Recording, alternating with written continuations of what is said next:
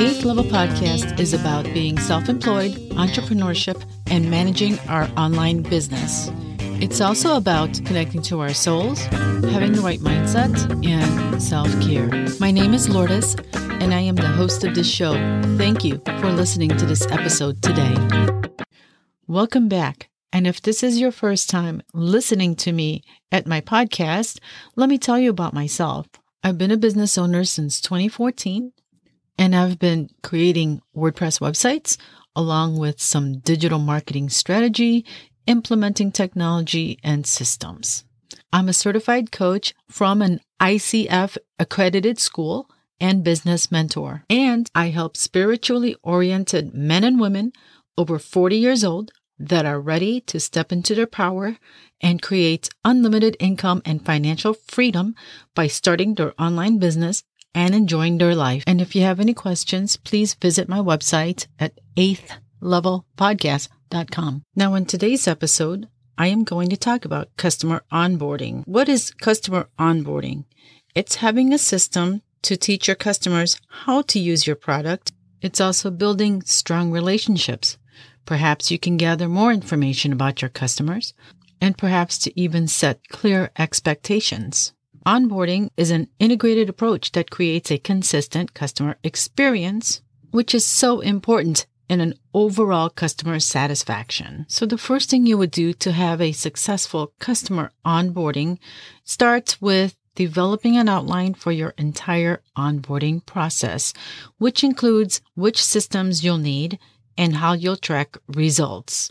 Start by listing all the aspects of your customer's experience with your products or service after they made the purchase. So create a big picture after the purchase. You should list a couple of things, such as what will your customer do with your product or service? How will they use it? How might they use it if it's different from one person to the next person? What can you do to better help them use it? By having that type of list, it should help you do a follow-up content on using your product or accessing the service. What kind of results will the customer get from your product or service immediately and in the long term?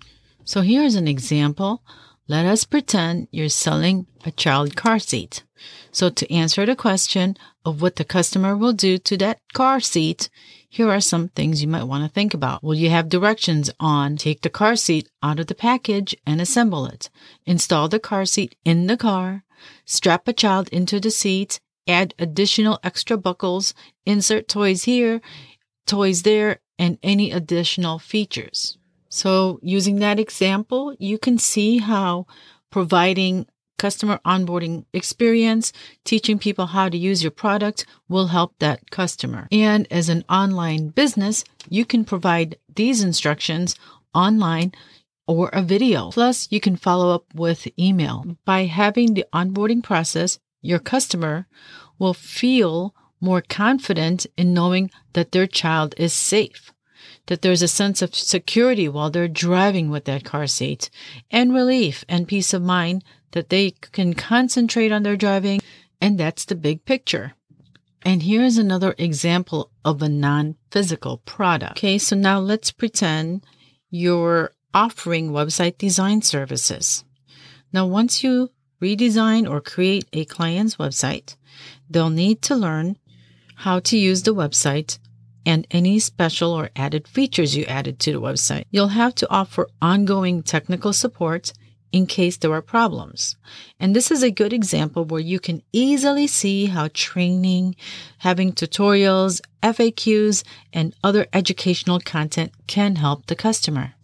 And the benefits that a client receives from your service, besides having a beautifully created website design that also increase traffic and sales, peace of mind knowing that all of the technical aspects are under control, and relief that they don't have to do the design work themselves. And so you can provide them with an introductory email after they purchase your service that has helpful content such as tutorials on using special features, and maybe offering consultations on Zoom or by phone where you can check to see if the customer is getting the best use of their new website and to ask questions and solve any more problems. Okay, so now that we see a big picture, by answering those two questions or creating some questions about what your client does with your product or services, resulting in some benefits, let's think about these other things. When they receive your product or services or deliverables, what is the process of the customer receiving your product? Installation. What does the customer need to do in order to start using the product?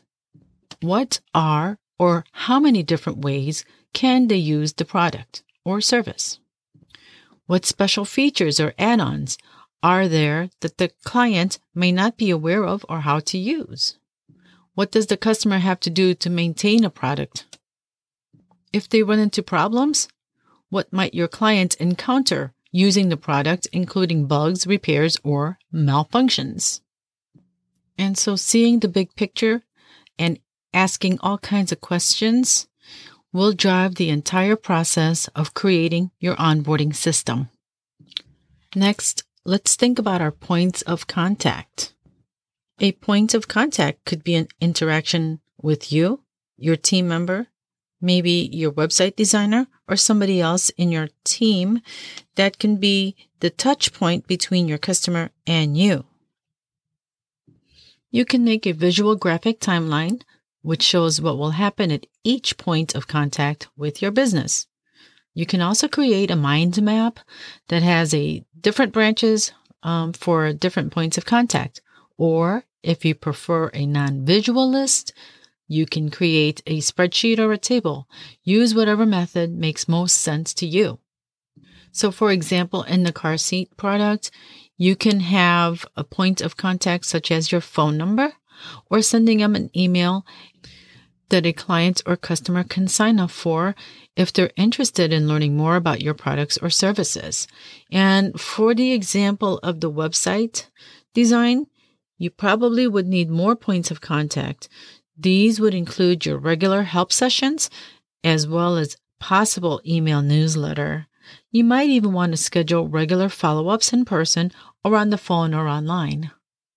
And next, you'll need to have a CRM, a customer relationship management program. And if you don't have a program, you can also use like an Excel spreadsheet, which is what I used to use when I first started my business.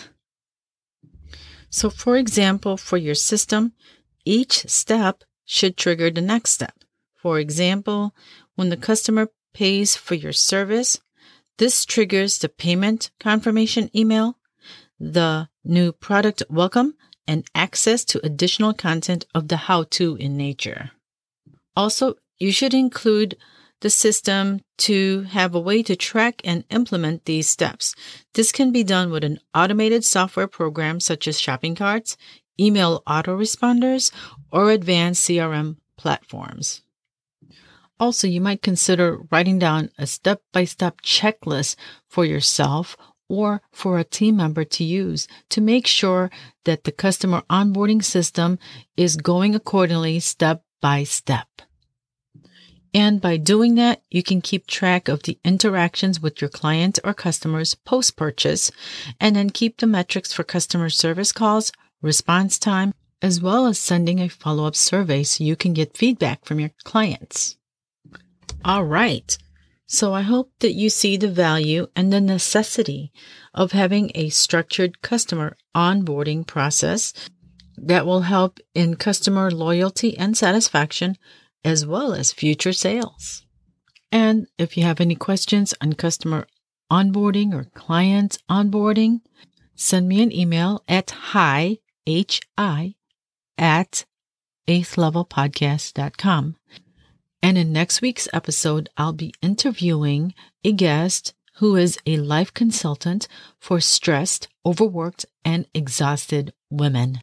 I hope that you enjoyed this podcast, and please share this episode with your friends. Please subscribe, rate, and review this episode. And as always, the show notes will be available at 8thlevelpodcast.com. Thanks for listening.